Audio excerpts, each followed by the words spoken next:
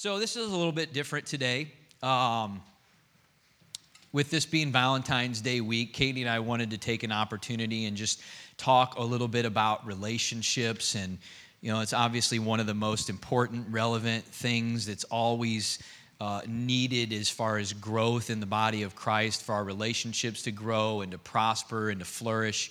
And we wanted to take this time and just share more from the perspective of what like God has done in our lives. It's more of kind of like a quick walkthrough of the journey that he's taken us on in our relationship and in our marriage. And certainly it's not that you're going to get everything you need to know about relationships here today, but I do believe that you're going to get a lot of things that are true to the Word of God, principles that you can stand on and that can build your faith and that you can apply in your own life and your own relationships to enrich them and to see them flourish into everything that God has created them to be. So it's kind of like this is a little bit about our story and our journey. There's a TV program that seems to be real popular right now. It's called This Is Us. I don't know if there's anybody here that watches that. Be honest. Okay, a lot of people need to repent right now. Okay. But so we're going to title the message today, This Is Us, because this is kind of a little bit about a story and a journey I think that we've been on. So you wanted to open up, babe, just kind of giving them a little bit of background, because like on how we met and where our relationship got started, because it's a question we get a lot from people like, how did you guys meet? And sometimes we tell that story a little differently. So I'll let you start. So Matt and I, we grew up in the same town of Arnold over in Missouri, and we went to the same school, to the same high school for a few years. He went to a different high school for a little bit of that, but we never knew each other. We were a graduating class of almost 900 kids, so we were able to do all of that and never know each other. But we had similar friends in common, and so after we were older and out of school at 21 years old, we got to know each other at a bar through some mutual friends getting married. It was a pool league. Yeah. Yeah. So he'll interject. And so my friend, who I was there with, she was pointing out all the single guys in the room and telling me about them. And so she's like, here's this stockbroker over here. And I was like, oh, he's all dressed up. And I kind of like a guy with a little bit of edge to him. So I was like, no, you know. Oh, no, that is not. No. There was like this sparkle in your eye, and you like the air parted, and you were just awestruck, is the way I remember that. Okay. So anyway, a few weeks after that, I got this call completely out of the blue, and this guy tracked down my number from I still don't even know where. He called me and he asked me Can you make it sound a little less stalkerish? That was not. But for me, I had never had anybody do that, and that was very impressive, and he intrigued me. And I remember telling my mom, he's like, oh, he's all dressed up, and he's like a stockbroker or something, which he wasn't. And my mom's like, please, go out with the nice guy.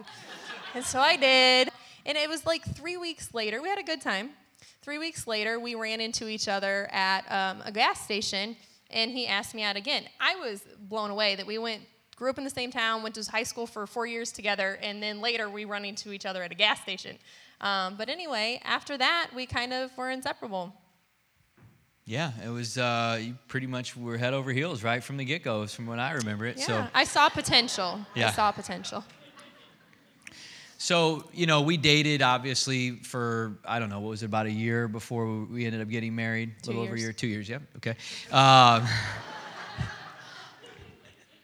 And got married, and whenever we did, you know, Katie grew up in a Bible-believing church, and she was raised in church, and I had come off of a very hardcore spell of about a decade of intense partying and just, you know, not really, God was just not even on my radar, and not in the way I was living or anything, and I didn't really care. I just thought life was about a party, and you party as hard as you can because you never know when life's going to end. That was my philosophy on life. And so when I met her, I was motivated to find something more and, you know, some kind of more meaning to things. And she started inviting me to church, and I went for not very long before one day, you know, I heard the gospel preached loud and clear. Jesus said, Christ crucified and rose again, and through that you're saved, and he's going to bring you a new life and a life you could never have on your own. And it just hit me like, this is for me. Like, this is the time. This is the day. And so I gave my life to the Lord that morning, and I'm telling you, I've never been the same since. Never. And anyway, so that was kind of like the beginning of our journey. It was before we even got married that I got saved. Go ahead. For us, as you can tell, we wanted to share our story so you can see how different we are. For him, he heard the gospel, he got saved, and he was off. For me, I was raised in church, and it took a while for my faith to really become mine. I knew about God. I always believed in God, but through my teenage years, I kind of turned away from the things that God would have me do. And it wasn't until I met him that I was like, okay, I need to get serious. Like, if I'm going to move forward in life, I want it to be on God. Like, I knew it was important. And so for me, it was kind of a longer process before I really got on fire for God and was living for him like I should. Yeah. Now, talk about, because you said last service, which I thought was good, how, we're like very different Very people. different. Like completely different people. Like Yeah. really different So people. some of the ways that, yeah. that you'll notice here is that one, Matt's a lot more wordy. He's very descriptive with his words. He talks a lot in the night. That was a nice, no, I'm joking. Whereas I'm not. I'm a little more cut to the chase. My answers are a lot shorter. So, I'll have to jump in here and there so that he gives me a say, and then you'll just kind of get this little nugget, and then I'm done. Another way, let's just move on. No.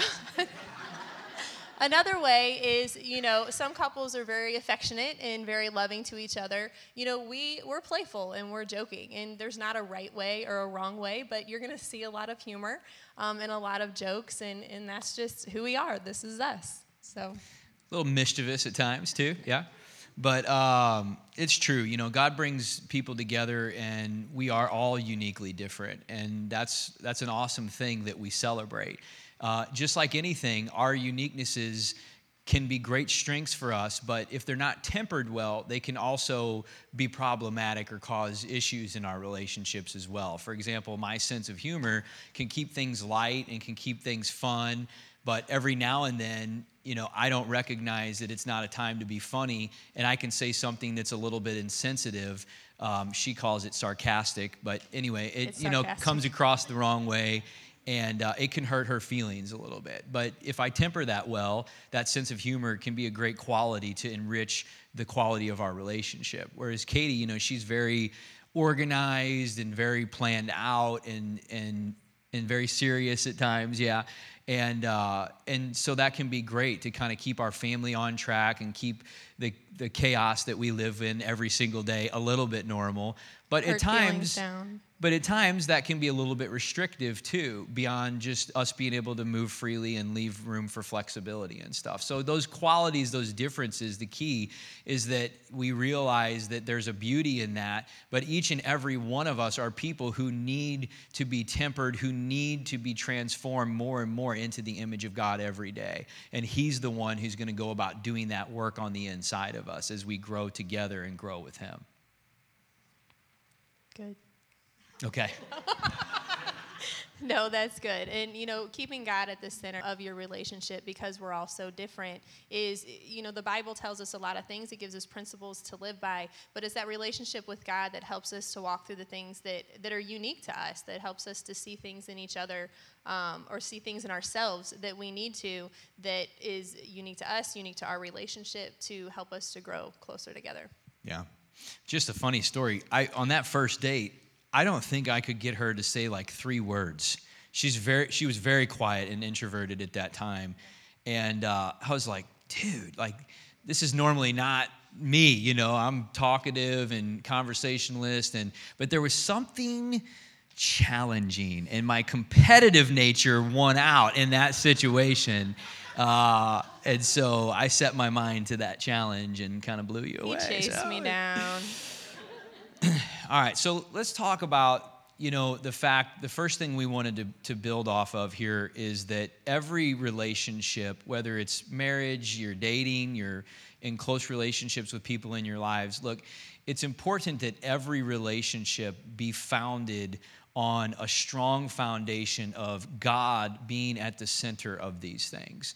And a lot of the stuff we're going to talk about today is more of how I view it's the walls going up on top of the foundation that's already been laid. And those walls won't be supported, they won't be strong if there isn't a foundation underneath there to really secure them. And we view the foundation of every relationship, especially with husband and wife, as needing to be founded and anchored on God at the center of that relationship. So why don't you talk to us about like what you think that means and how that works for us. So for us, first and foremost, it's in prayer. And prayer is just a conversation with God, right? Sometimes we kind of make it seem bigger than that, but really it's just us talking with God. And so as we pray ourselves and we're seeking God for answers to our relationship, but also as we pray together, it's us praying together, being on the same page together, seeking God together for where we're supposed to go, it keeps us focused. It keeps us on the right path and in the right direction. Yeah, that's really good. And it's amazing to me, I think I've said this a couple weeks ago in a service, but we sit down with couples and talk to people, married couples a lot. And, there's a lot of challenges and things that everybody kind of goes through.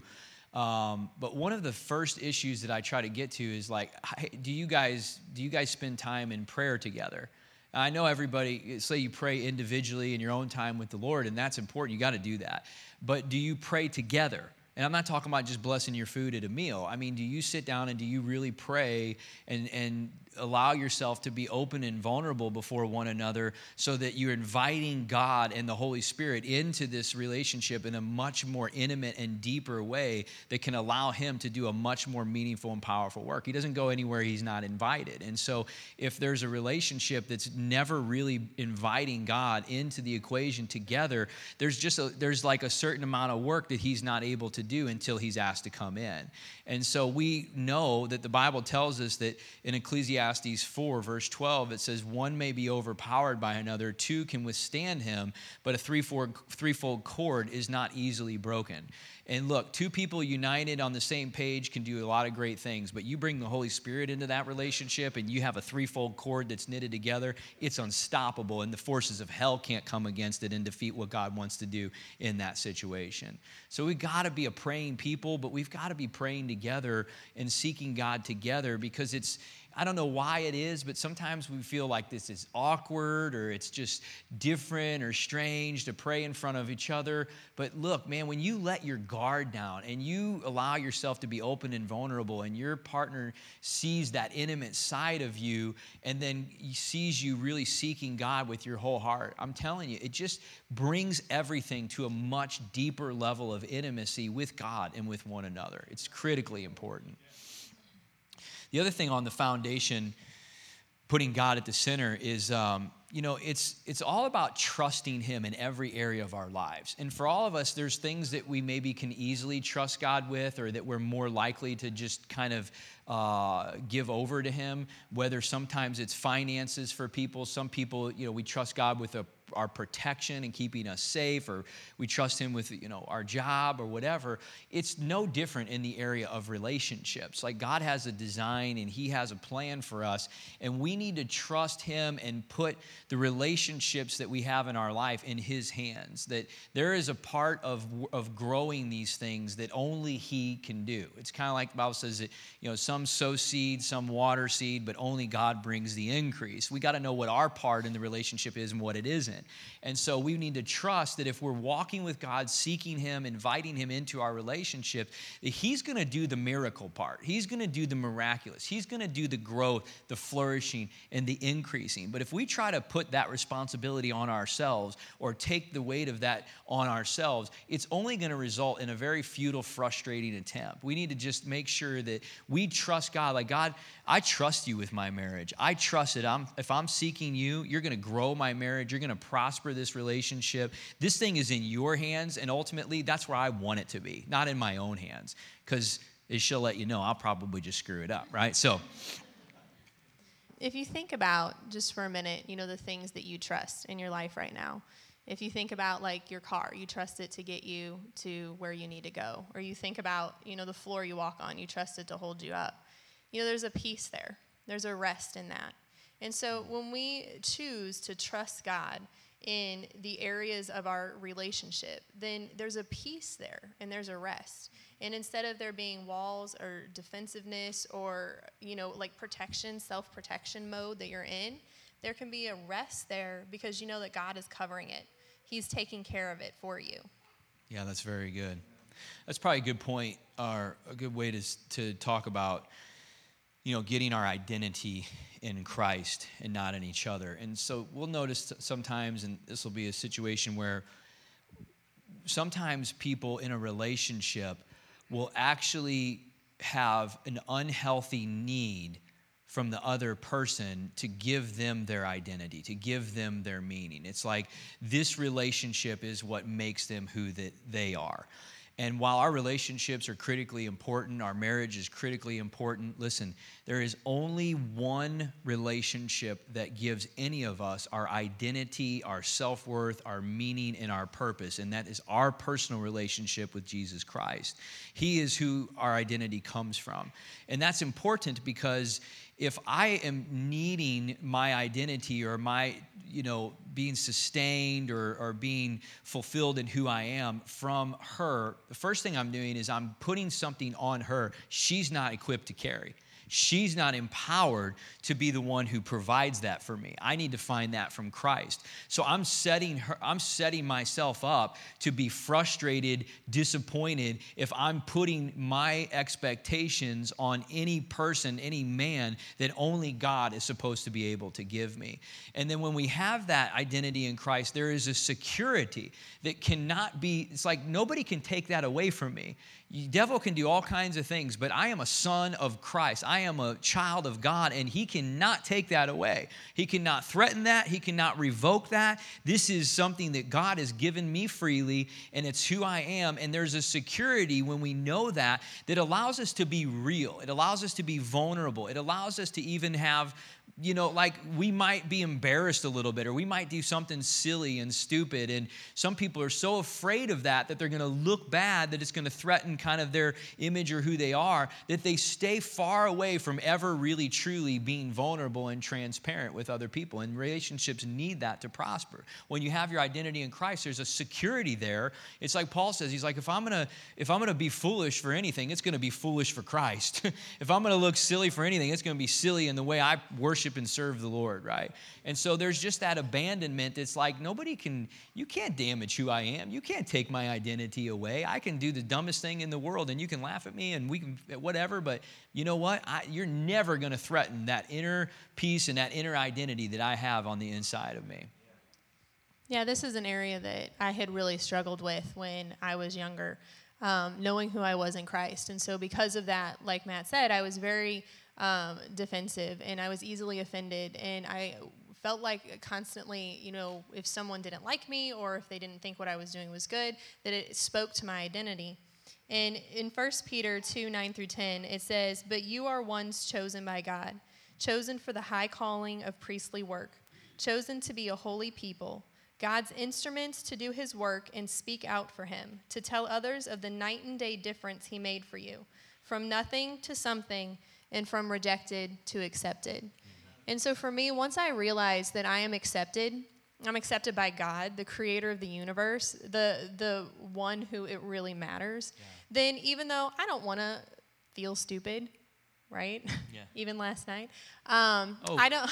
Let's talk about that in a second. Go ahead. Yeah. That I still have those thoughts sometimes, but when it boils down to it, God accepts me for who I am and for where I am, and that is the most important thing. And what I've realized is those fears, most of the time, they're not even true. They don't even happen. I think people are going to think a certain way or look at me a certain way, and most of the time they don't. Why? Because usually they've been there, and they've experienced it, and they know what I've been going through. Yeah. And so when you have two people walking together who are secure in their identity in Christ, their relationship with God, it just really gives you the freedom to be able to love each other with full abandonment and to let the other person love you just uniquely as who they are. And that's what a relationship really needs in order to continue to flourish and grow. Let's talk a little bit about communication, because this is a big one, and this is a place where we had a lot of things to talk about. Communication is obviously like the medium, frequency that every relationship is going to be growing upon. If you're not communicating, then you don't have a means to really be able to grow more intimate with one another. Now, there's good or healthy communication. There's also bad or unhealthy communication, which I see that as two different tracks. I see bad or unhealthy communication as potentially being no communication at all. That happens, you get into a place where people just shut down, they don't open up, they don't bare their soul, they're just living very surface level where there's no deeper communication, and that really shuts off the process of intimacy and growth continuing.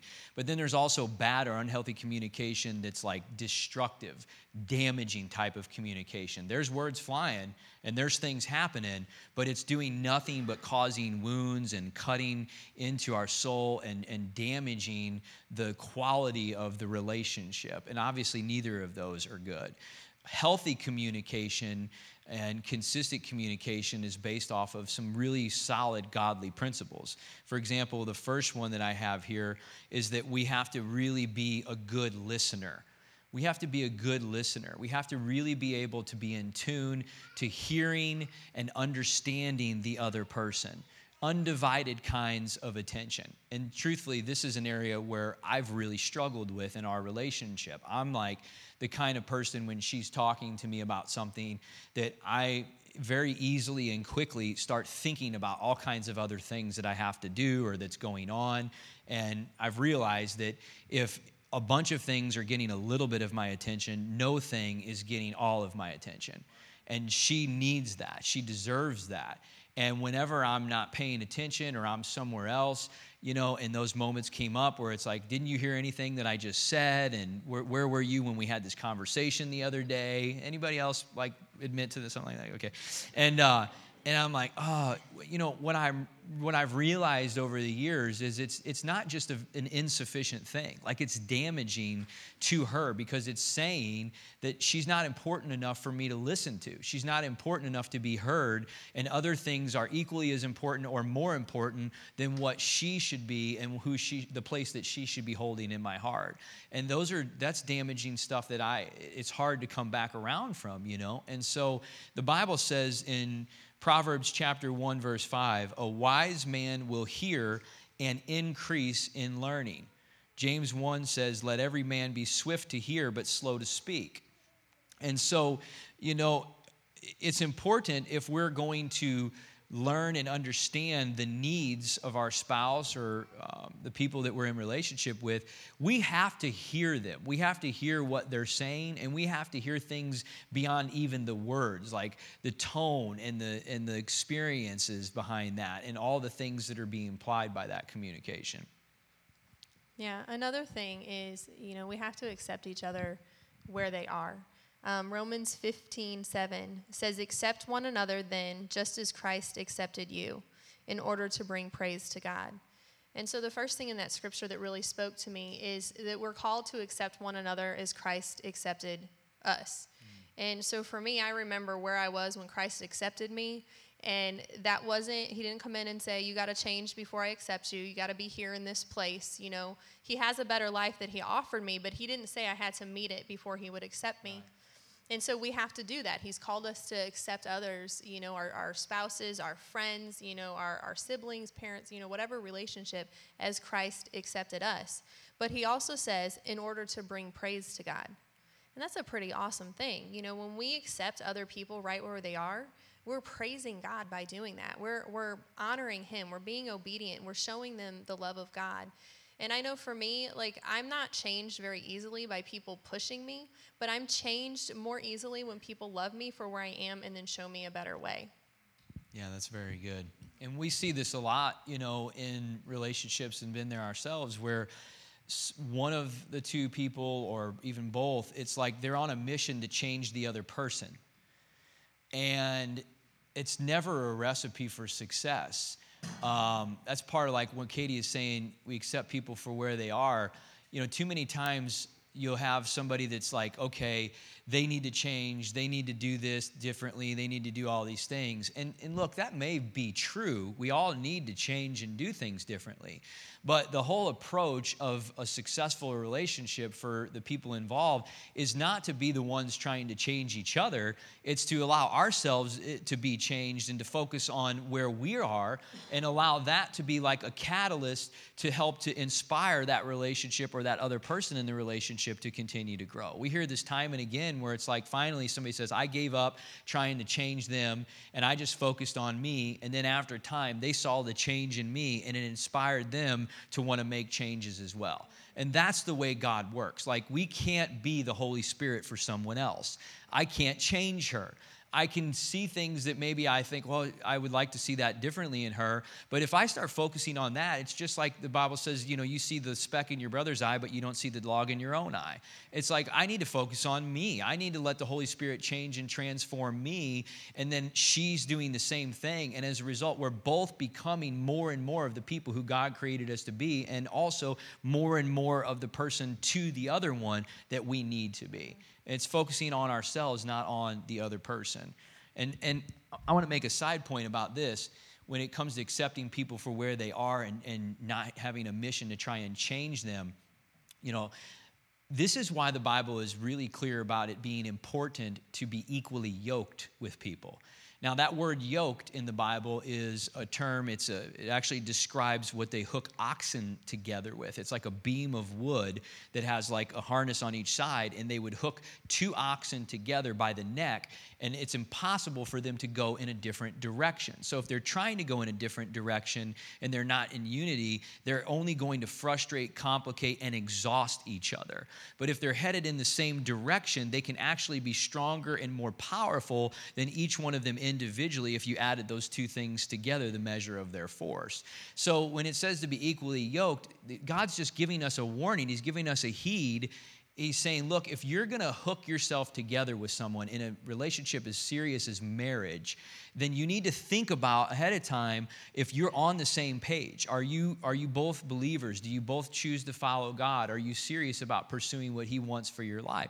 It's not saying that if you get into a relationship that's not that way, God can't change it, God can't prosper it. He can, but it just means that you need to understand, and we need to understand, we can't hold that against someone if we willingly go into relationships that we're not equally yoked with someone with. We need to know that, hey, it's up to God to make the changes here if we're going to step into those things and know that ahead of time. I think that holds true for relationships in business, all kinds of things, that when you hook close together and you're going to walk close together with people, it's important that you make sure that you're equally yoked with them. So, okay, on communication, we need to seek to serve and not be served. This is a perfect picture that Jesus gives us in His life. The Bible says He came to seek and to save the lost. He came to serve and not be served. And when we're in a relationship where we're trying to focus on our own needs and what I need to get out of this, it puts it on like an inward focus on ourselves, and it blinds us from really being able to just see how we can serve the other person in the relationship and meet the needs that they have. We need to be looking for ways to serve and to be a blessing to the other person. It's you die to self so that you can lay hold of something greater. And so when I recognize that, man, I need to serve her. I need to figure out what she needs, how I can bless her, how I can make her happy. And many times it's not things that I would normally just do on my own or that I would think to do, but I will intentionally go about doing that because it pleases her, because it serves her. Then it begins to improve and enrich the quality of that relationship every single time that I do that. And we need to live with our focus on the other person, not on ourselves all the time and what we need out of things. Another thing that we've learned is to clarify what you've heard. So often times, I would hear something that Matt would say, and I would become offended by it or get upset by it and be hurt. And it wasn't even what he meant. And so thankfully someone spoke into our lives early on, and they say, you got to clarify what you hear. And so now when I feel like he said something that was hurtful, or I feel like I'm becoming offended, I say, wait a minute, this is what I think I heard you say. And most of the time, like the vast majority of the time, he's like, that's not what I meant. And so when we don't do that and we don't clarify what we heard, oftentimes we go off and we're mad. And the way I am, I'm mad, and then I don't talk to him, and then I don't do his laundry, and then he's asking me what's wrong. And I say, Oh, yeah. what do I say? Yeah, Nothing. the whole, hey, what's wrong? Is something wrong? Nothing. Nothing. Well, look, And just nothing is always something, Just a little tip, okay? guys, nothing is always It's just deep something. stuff, but nothing is always Yeah. something. Yeah. So clarifying what you've heard and making sure that you guys are on the same page, that has saved us so many misunderstandings, arguments, and things like that along the way. Yeah, it's true, because you kind of, what you do is you hold somebody hostage to something that you think that they meant or did that they never intended to do or mean, and you don't even give them an opportunity to clarify that. So repeating like, this is what I heard and this is what I said is huge, because the devil can be in confusion. And we know the Bible says in 1 Corinthians 14:33, God is not the author of confusion, but of peace. So when confusion sets in a relationship and we're misguided and misled by things that we think to be the case, which really aren't, it can only begin to cause more and more problems as we move forward. It's like we form a lens from what we think is the case or what we think is true, and we form a lens that we see things through from that point onward off of a false pretense, and then it just makes everything else get more and more clouded each step of the way from on down the line. Well, if we can root those things out from the beginning and make sure that we're understanding and clarifying what each other are saying, it'll help us to avoid holding people hostage to something that they never intended to say or mean in the first place. I heard a guy one time, he was talking to me a while back, and this really just like rocked my world. He said, Matt, you're a really driven guy, motivated guy. Like, you always want to like become an expert at whatever you do, right? Like, you like to hunt and fish, and you want to be an expert at that. You like to do something, and you just want to be an expert at it. You pursue it to be good at it. And I was like, yeah, it's just, I don't know why. It's just kind of how I am. And he's like, well, have you ever thought about like maybe trying to become an expert at your wife? Who was this guy? I I need to thank him. Yeah. And it really hit me, because it was like I wasn't putting as much effort and as much emphasis in like understanding and knowing her and learning her, becoming an expert in what she needed, is what I was other things in my life. It was very convicting, actually. And I realized, like, and I'm not saying I still mess up at this all the time, believe me, but it's just like it helped me realize that I need to learn her and know her better than anyone else, and be able to respond and move forward in a way that meets the needs that she has, and that helps me to be the person to her that she needs. For example, she needs a lot of quality conversation. She likes to have these really meaningful talks, really deep details, and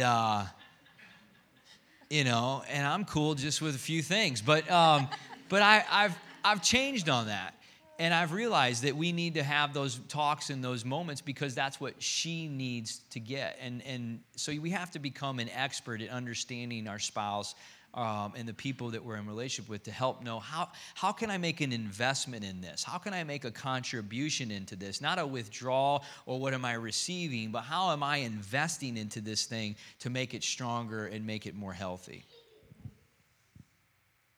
You have anything else on that? Oh, on that, no. Yeah. Go ahead. Another thing is, you have to refrain from casting stones, from going way back into the past and bringing up this thing and throwing it at them. The things that you guys have dealt with and let go, they have to stay in there. It's so hurtful to, hear something that you thought was done and over with, and then it's brought back up and used against you again.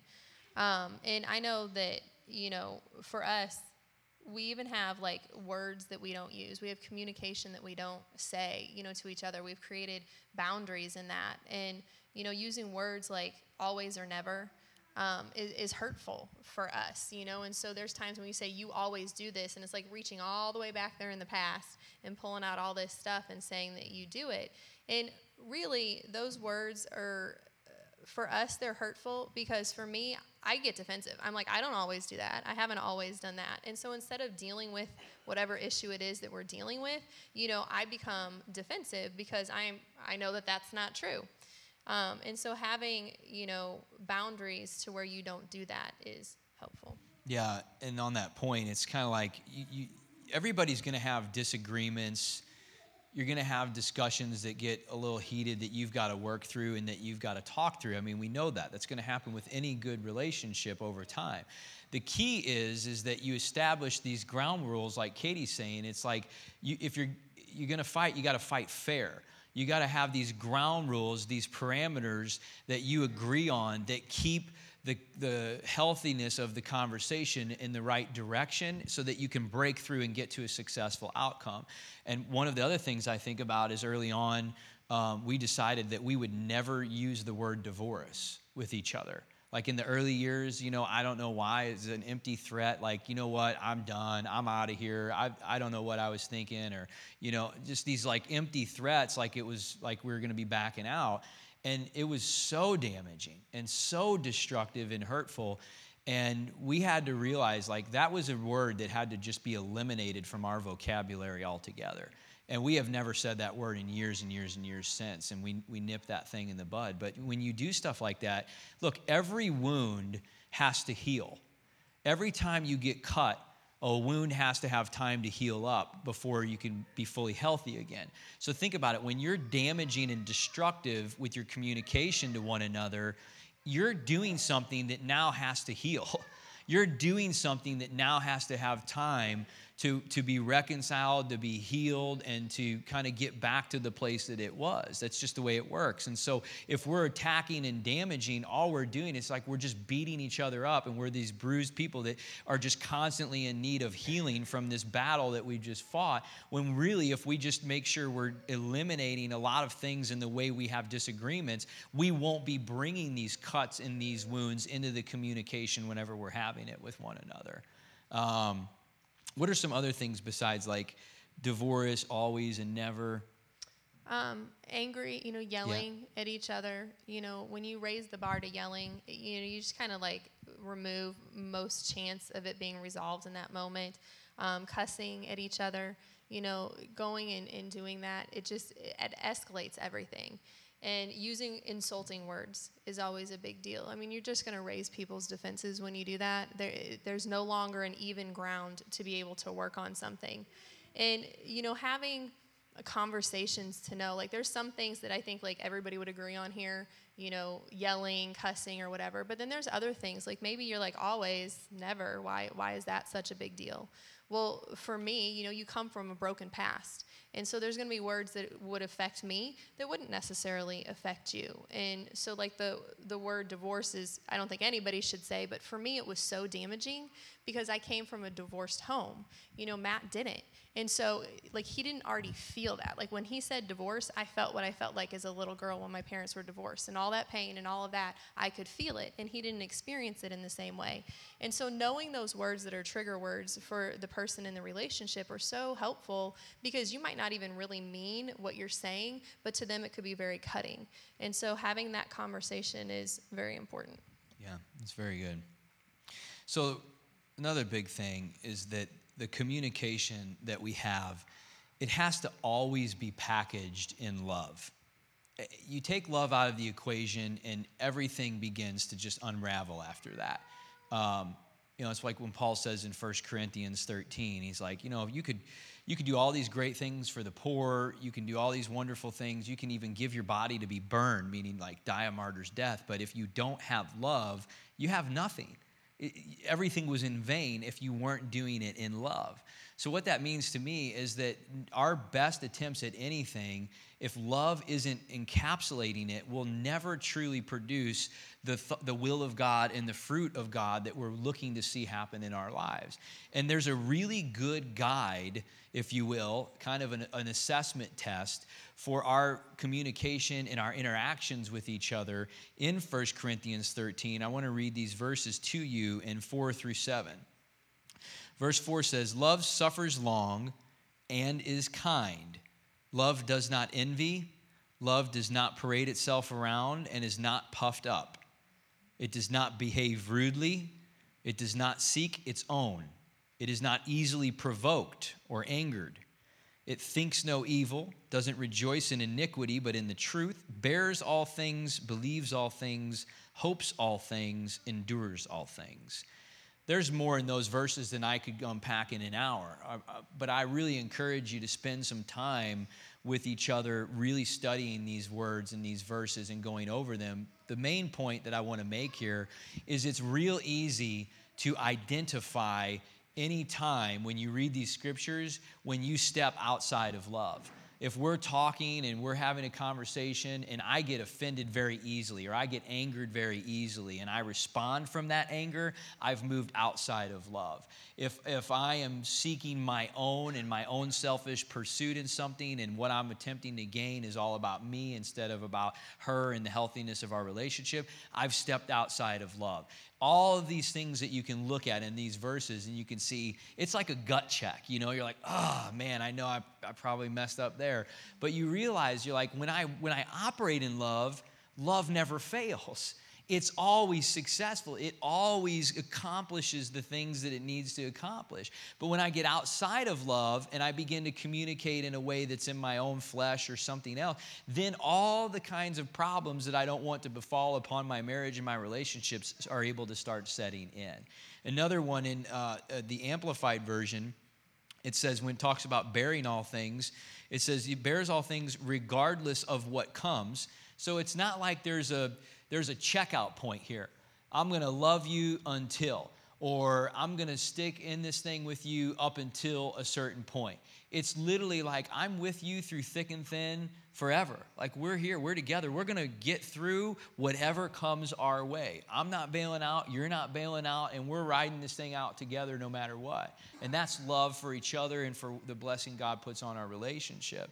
And then it also says it believes all things and hopes all things. So we have to always see the best in the other person. Even in spite of the flaws that are there, we have to still see the best and have the hope that like God is continuing to do a work in this. He is going to bring us through this thing. No matter what we come against, we are always going to prevail because God is going to take us through. But too many times hopelessness or lack of hope can set in and we could think, well, it's useless. We're never going to get through this. Well, we're just going to end up like that other couple. Well, we're just going to be one of those stories now. And that's hopelessness. That's like a mild form of despair getting ready to set in. And that can kill a work of God being done in your life. You want to operate in love all the time. Well, how do we love? We love because we receive his love. We're not the source of that. We're just a conduit of that.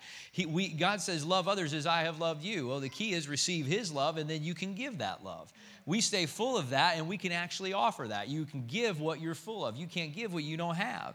And so when we stay full of his love in our own relationship with him, seeking him every day and praying and all that, then I am full of this perfect love of God that I can offer and give and that can overcome my inadequacies or my insufficiencies in my own flesh and can begin to bless everything that it is that I'm saying and doing in the way that we're going about it in our relationship. Does that make sense? It's just, love is huge.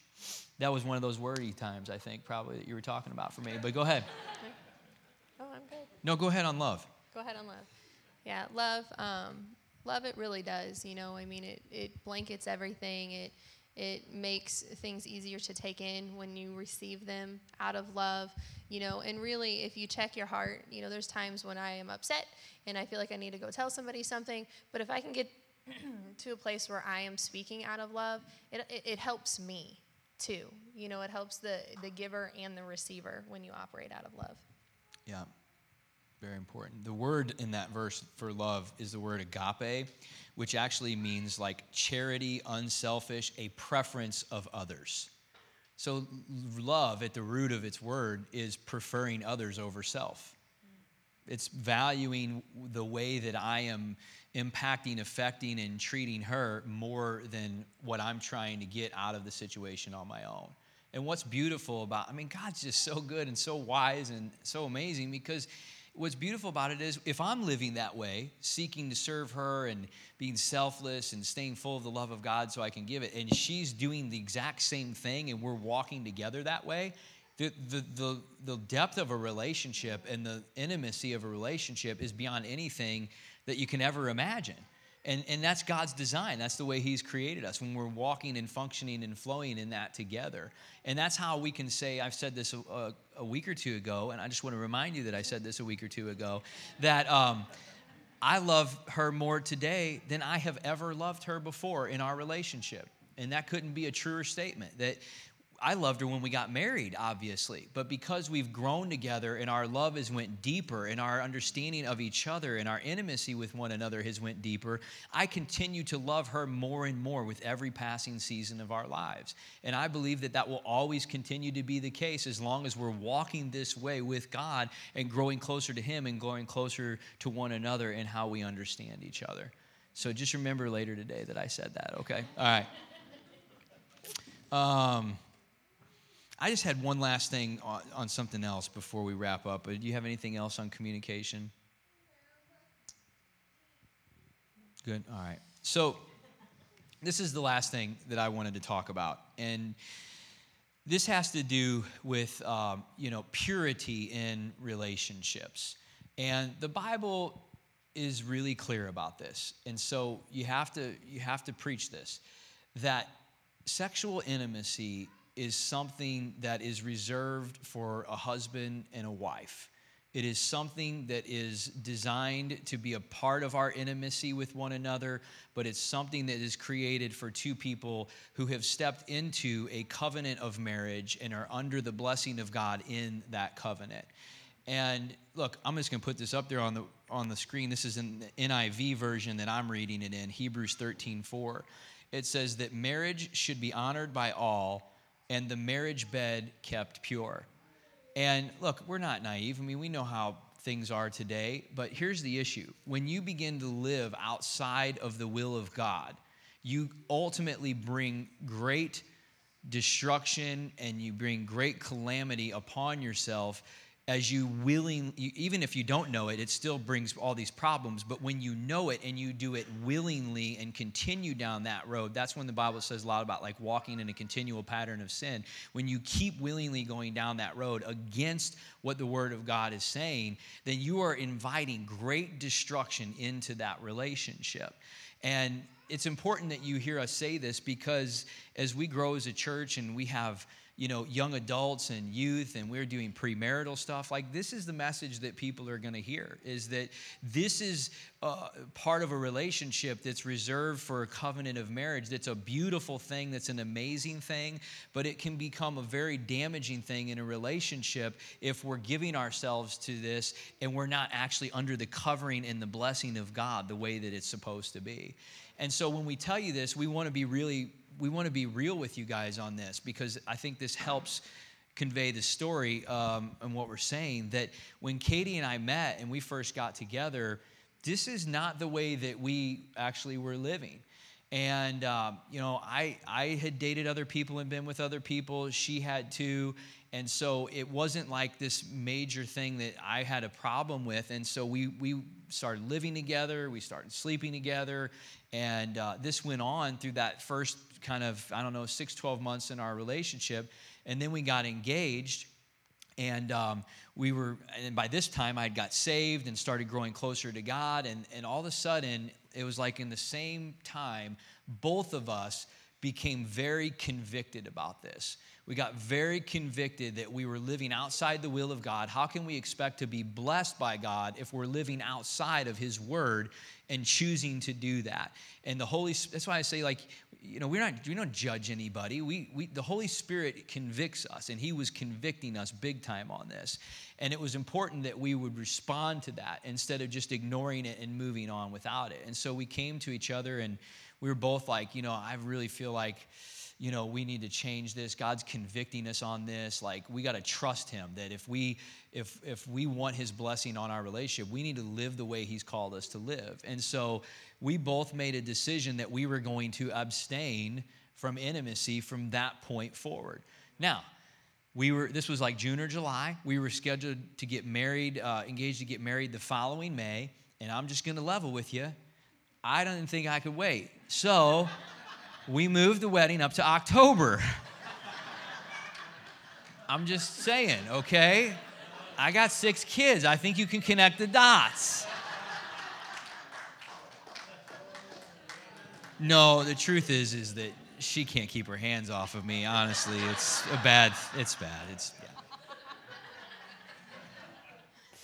So, we moved the wedding up to October. We planned an entire wedding in like less than 3 months. And here's what I will say to that. When we got married that day, it was literally like you could just feel the blessing and the grace of God in his hand just come right upon our marriage and relationship and say, I call this blessed. I'm going to love with you. I don't think that would have happened if we wouldn't have obeyed the voice of God and the conviction of the Holy Spirit in our lives at that time. And so, you said this last service I thought was perfect. Like all of that we had done whenever we got convicted and we responded to that. How did you put it? Like it restored. God is just such a merciful and loving God. And, he accepts us where we are, right? We talked about that. And so at any point, if we turn our life toward God and we commit ourselves to him, he restores. And for us, we didn't do it that way. We certainly wouldn't recommend people to do it the way we did, but he was faithful because we turned our lives to him, and he restored it, and he restored the intimacy in our marriage and in our relationship. And there were things that we had to walk through, but he has been there and he has blessed us, and it has just been awesome. Yeah, and people would comment and like, man, you could just like feel the presence of God here today in this wedding ceremony. And we were just so blessed by that and have felt blessed in our marriage and our relationship ever since then, every step of the way. And so, the point is, whether it's intimacy and sex and purity or other things, like guys, we just can't expect to live outside the will of God, outside the word of God, and still walk under his blessing and all of these things that he wants to do in our relationships, right? I mean, he's God. He calls the shots.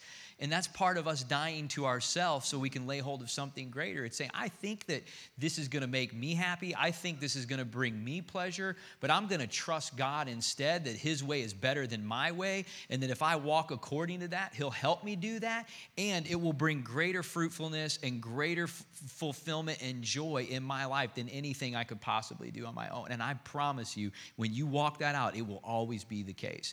Anything we think is the way we should do something, if it's outside the word of God, it's just a lie. It's just a temptation of the enemy to deceive us, to get us to think, well, I love God, but I'm going to kind of still do things this way, or I'm going to kind of still do things that way. And, Jesus said, like, it's worse off for him who knows not to do something but does it anyway than him who does it but didn't know that it was wrong. It's still bad, but it's way greater level of accountability and way greater level of destruction that befalls on him who knows not to do and still does it. Do.